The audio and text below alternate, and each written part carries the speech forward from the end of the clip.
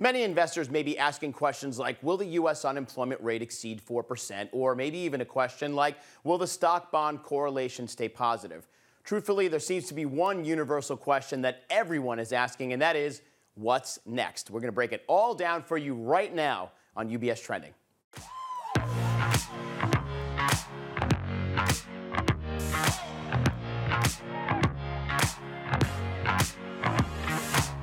Hello again, everybody. Thank you for joining us. I'm Anthony Pastore, and this is UBS Trending. I'm in the studio with my friend and colleague, Jason Draho.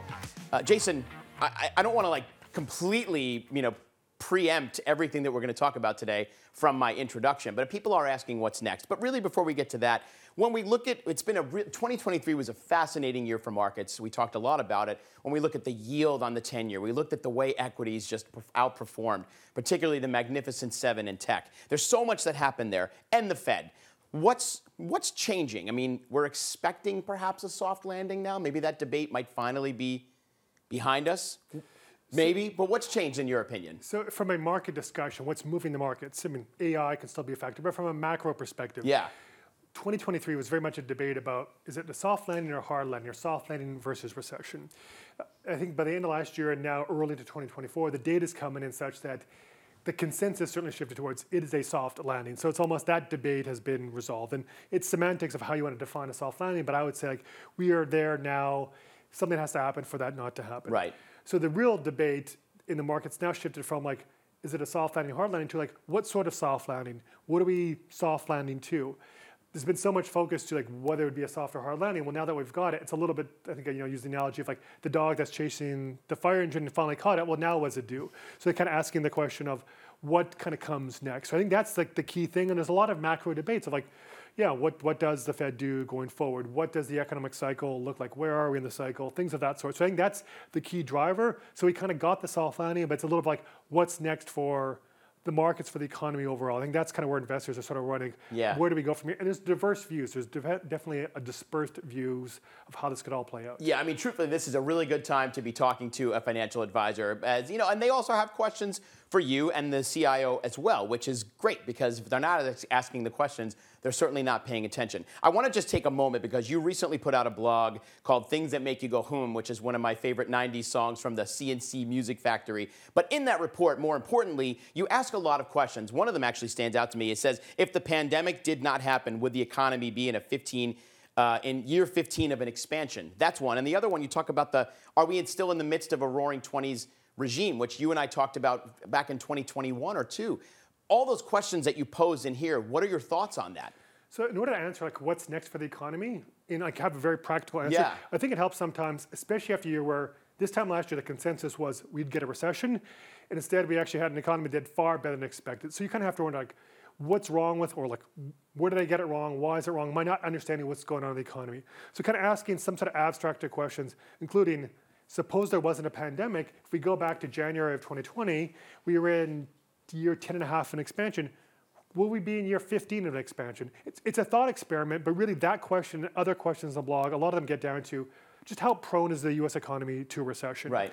And sort of what I would conclude, I think, given the state of the U.S. economy, the nature of economic activity, we are a knowledge-based services economy. We're relatively capital light, which means we're also not that interest rate sensitive. And we saw last year the Fed raised rates and somehow the consumer continued to spend. It's just a different economy today than it was 40 or 50 years ago. So if you're using models and sort of calibrations based on the 70s, 80s, even the 90s, they're going to be less applicable today. So absent a shock, I'd say that the reason why we didn't have a recession now is the economy, by and large, is pretty flexible, nimble, can avoid a recession. So that's an important consideration when you even have questions. Another one I pose, where are we in the economic cycle if we have a soft landing? Mm-hmm. Are we late cycle, mid-cycle? If it was a recession, you come out of it, you'd say you're early cycle. That's right. So there's But we never really got into a recession. We didn't get a recession. Right.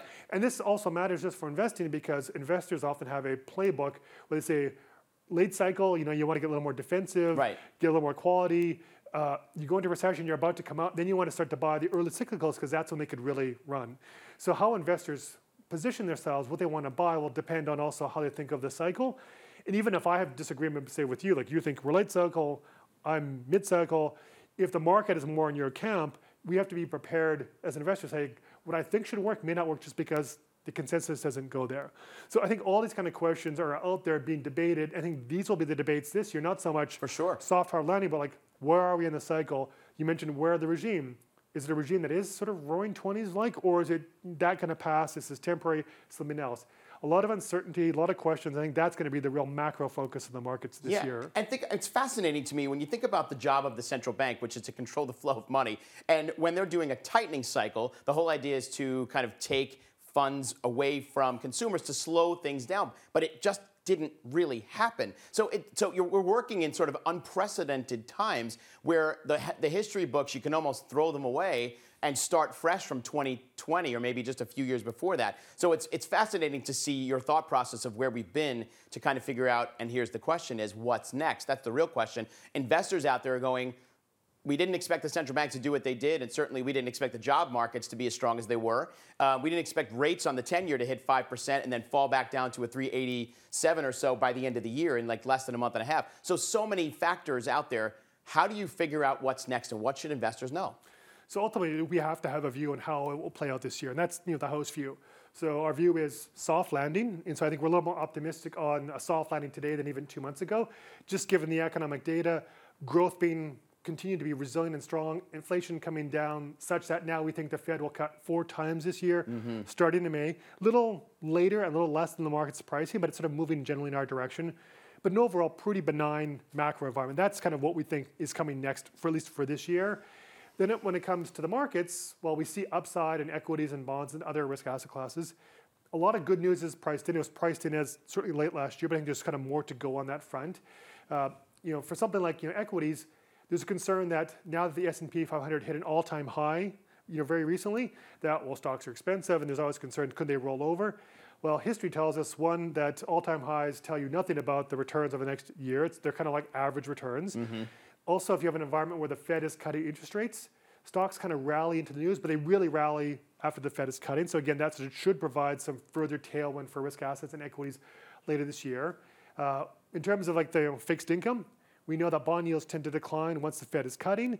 That means good returns for bonds. But also if you're sitting in cash and you've been on the sidelines getting 5.5% for the past year or so, that means you're going to be reinvesting at lower rates, and other asset classes will do better. So this is also a good time to think about managing your liquidity, and don't wait too long, because if you do, you're going to miss the upside, and you're going to be investing at lower rates. So that's kind of how we think of as what's next for this year. The final thing I would say is, given those questions we kind of highlighted, a lot of discussion. Where are we in the cycle? What's the right regime? Things of that sort. Investors have, I think, low conviction. There's dispersed views. So as information comes in, so the consensus can shift from one view to the other. Just like last year, we had multiple shifts between soft landing, hard landing, back to soft landing, back to hard landing. We kind of ended on the soft landing. So you saw huge swings in the markets.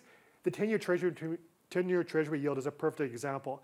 Last year, in 2023, it began at 3.87%, at some point dropped to 3.0%, reached high 5%, finished the year at 3.87%. A complete round trip. Complete round trip. That's right. So I think what's next, probably more of the same. The 10-year could sort of end this year around 3.75, but it could go as high as 4.5 or as low as 3%. Could see these market swings as investors assess not a soft landing, hard landing, but like where are we in the cycle? What is the regime? Because again, no one has a lot of conviction, and it's going to sort of shift around as the year plays on. I probably have the highest conviction on that narrative shifting, more so than convinced that we're going to have a really soft landing or Goldilocks outcome. Thanks, Jason. Yeah, it's a really fascinating story, and certainly one that we'll be talking about for many years to come. And I know we'll be talking about this over the coming months of the year. Good to see you, Jason. Thanks for dropping by. You're welcome. And thank you for joining us. Obviously, you may have more questions. You can find more information on what's going on from Jason and the rest of the CIO, particularly our house view, at ubs.com/views. That is our Insights website. Plus, there's lots of content on social media, LinkedIn, Facebook, Instagram, and X. Plus, you can check out our dedicated Instagram channel at UBS Trending for all the UBS Studios content that you're not going to find anywhere else. And as always, please, if you have any questions, make sure you're talking to your financial advisor. Until next time, I'm Anthony Pastore. Have a great day, everybody. And remember to keep your eyes on what's trending. We'll see you soon.